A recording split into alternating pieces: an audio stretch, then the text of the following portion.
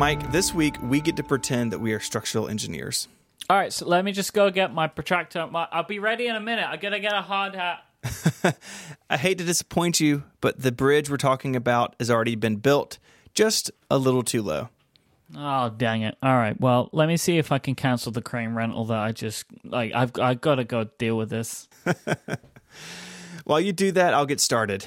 I don't know if a bridge can become a meme, but if that's possible, this bridge is at the top of the list. The Norfolk Southern Gregson Street Overpass is world famous, but it's known by another name, the 11'8" bridge. This bridge appears across YouTube. Footage of tractor trailers, rental trucks, and buses scraping against the underside of the bridge is commonplace in fail videos and compilations. The name and the accidents are due to the height of the bridge. It is 11 feet and 8 inches from the surface of Gregson Street.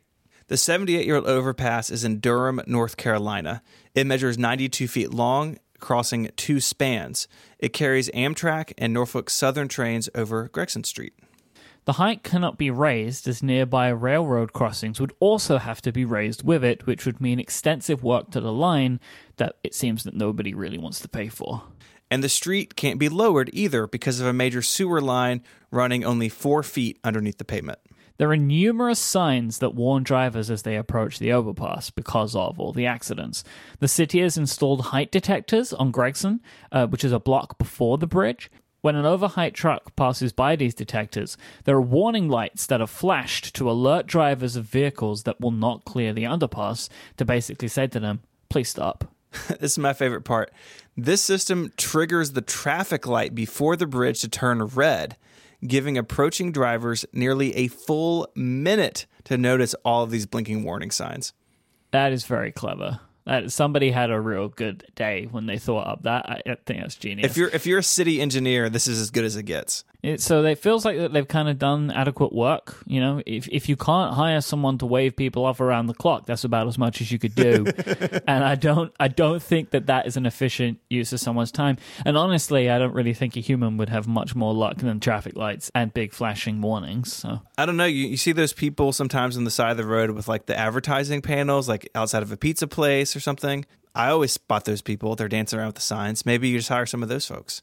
Anyways, a heavy steel crash beam protects the bridge itself from overheight trucks, but does nothing to prevent trucks from scraping the bridge and does not protect the trucks in any way. This crash beam has been hit so often it has already had to been replaced at least once. Right, so the crash beam, that stops trucks that are just way too big, right? They're never going to fit and they hit the beam. But some trucks that are like just the right size will go through and scrape on the underside of the bridge. Exactly. Okay. Despite this, the 11'8" bridge isn't exactly the lowest in the area. There's a bridge at Roxborough Street, which has a vertical clearance of only 11 feet and 4 inches.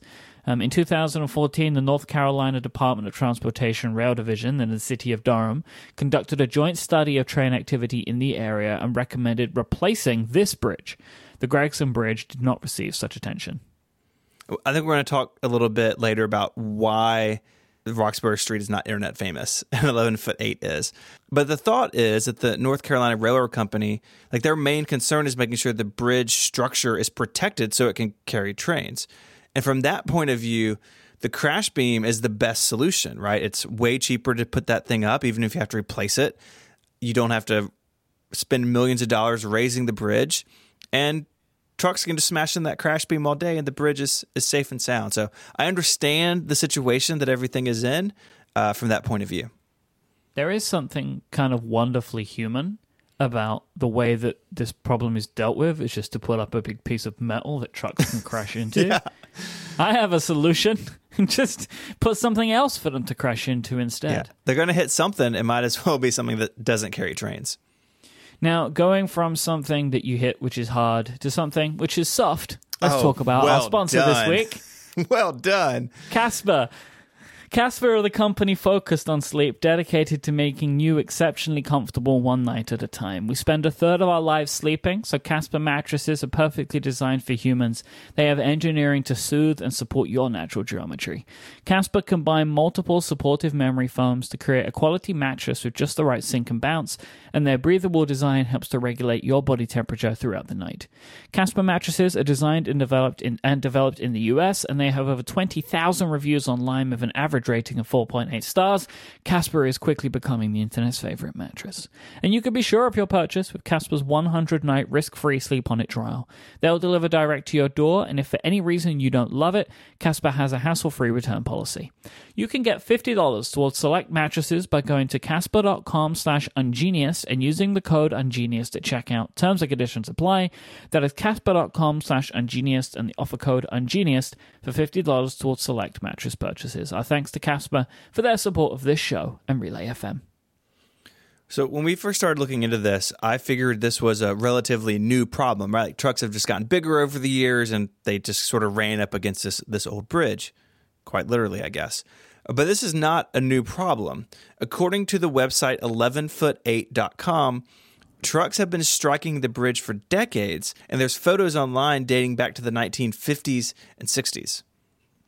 Today, a truck will get visibly damaged at the bridge about once a month. The vehicles vary from commercial trucks to rental moving trucks. Unfortunately for some, truck rental insurance policies specifically exclude overhead damage from their coverage.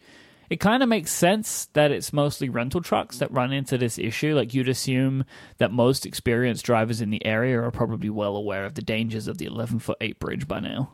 Yeah, I'm sure like U-Haul and other rental companies in the area are pretty used to having this conversation by now, right? Like, you rent a truck, you have to call the guy at the desk and be like, hey, I smashed into this bridge, and they know right where you are.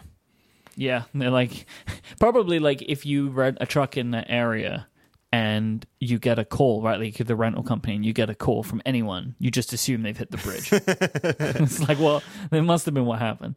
Anyway, all right, we have to talk about someone very specific. We have to talk about Jürgen Henn. And it's because of Jürgen's work that we all know about this bridge today. In 2008, Henn set up a webcam in the window of an office across from the bridge. A few weeks later, he captured his first crash when a box truck hit the beam, which acted like a can opener as the driver blasted through the intersection, completely oblivious to the flashing lights and signs. In June 2009, he set up another camera in a storefront across the street, so now you can watch the crashes from two angles. Henn publishes these videos on his YouTube channel and has been doing so for a decade. A video on August 17th of this year, uploaded now in 1080p, showed a driver of a box truck run the red light and plow into the crash beam. The channel has all sorts of accidents. RVs often lose roof-mounted air conditioning units, while a military truck hit the can opener, as it's lovingly dubbed, just earlier this year. Retail and trucking companies are often in full view, ready for the mocking of YouTube commenters. The comments are always good on these videos. On more than one occasion, a truck will get stuck under the crash beam and bridge and have to back up to work itself free. These accidents often leave debris scattered across the roadway, but it seems that only minor injuries have ever been reported. Henn has turned 11foot8.com into a multimedia experience, complete with news clippings, a merchandise store, and more. I really love this. Henn had this weird thing that kept happening in his neighborhood and shared it with the world. Like, I remember watching these videos in the very early days of YouTube. It's been a channel that I've been subscribed to for a long time, because even 10 years later, this is never not funny to watch. I've actually gone to the website right now, and I'm watching the red light runner one. Mm-hmm. That guy hits it very, very hard. Like, yes, the front wheels of the truck leave the ground because he hits it so hard. I was kind of hoping that there would be a live camera, in the idea that, you know, I would turn it on and just out of pure luck, it would happen right now. Like the world's oldest light bulb we talked about. That has a webcam. Exactly. Do you remember? Exactly. Yo, I remember. I watched it for like a week. I mean, you gotta, hey, look, if you can see it go off, what a coup.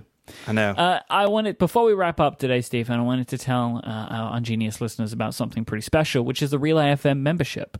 So this show is a part of Relay FM, and every August, Relay FM does a membership drive where we talk about the fact that we have a membership program that you can join for as little as $5 a month, and there's a link in the show notes where you can join and support this show. It includes a bunch of perks, including bonus content. For example, every year, a bunch of shows will create a selection of shows which are only available to members of Relay FM. We have recorded an episode, which is out right now, if you're listening to this, and we chose the topic, Wikipedia. So if you would like to hear us talk about Wikipedia itself in the most meta version of Ungeniused, you can hit our link in the show notes. So go to relay.fm/membership where you can find out more. And if you sign up, thank you so much, and we hope that you enjoy the Wikipedia episode. Absolutely. If you want to find out more about the 11'8" bridge, there's some links in the show notes, relay.fm/ungeniused/62. And I'd like to thank Micah for sending in this topic. It's been on the list for a long time, but one that really feels like a very Ungeniused type of topic. If you have that special Wikipedia article in your life that you'd like to share with us, you can do so on the web. You can send us an email, or you can do it on Twitter. The show is at Ungeniused. You can follow Mike there as IMYKE, and Mike is the host of a ton of shows at Relay FM. You can go to relay.fm/shows and find a bunch of nerdy stuff that I think you'll really enjoy. You can follow me on Twitter as ISMH, and I write 512pixels.net. And until our next rental truck accident, Mike, say goodbye. Goodbye. Adios.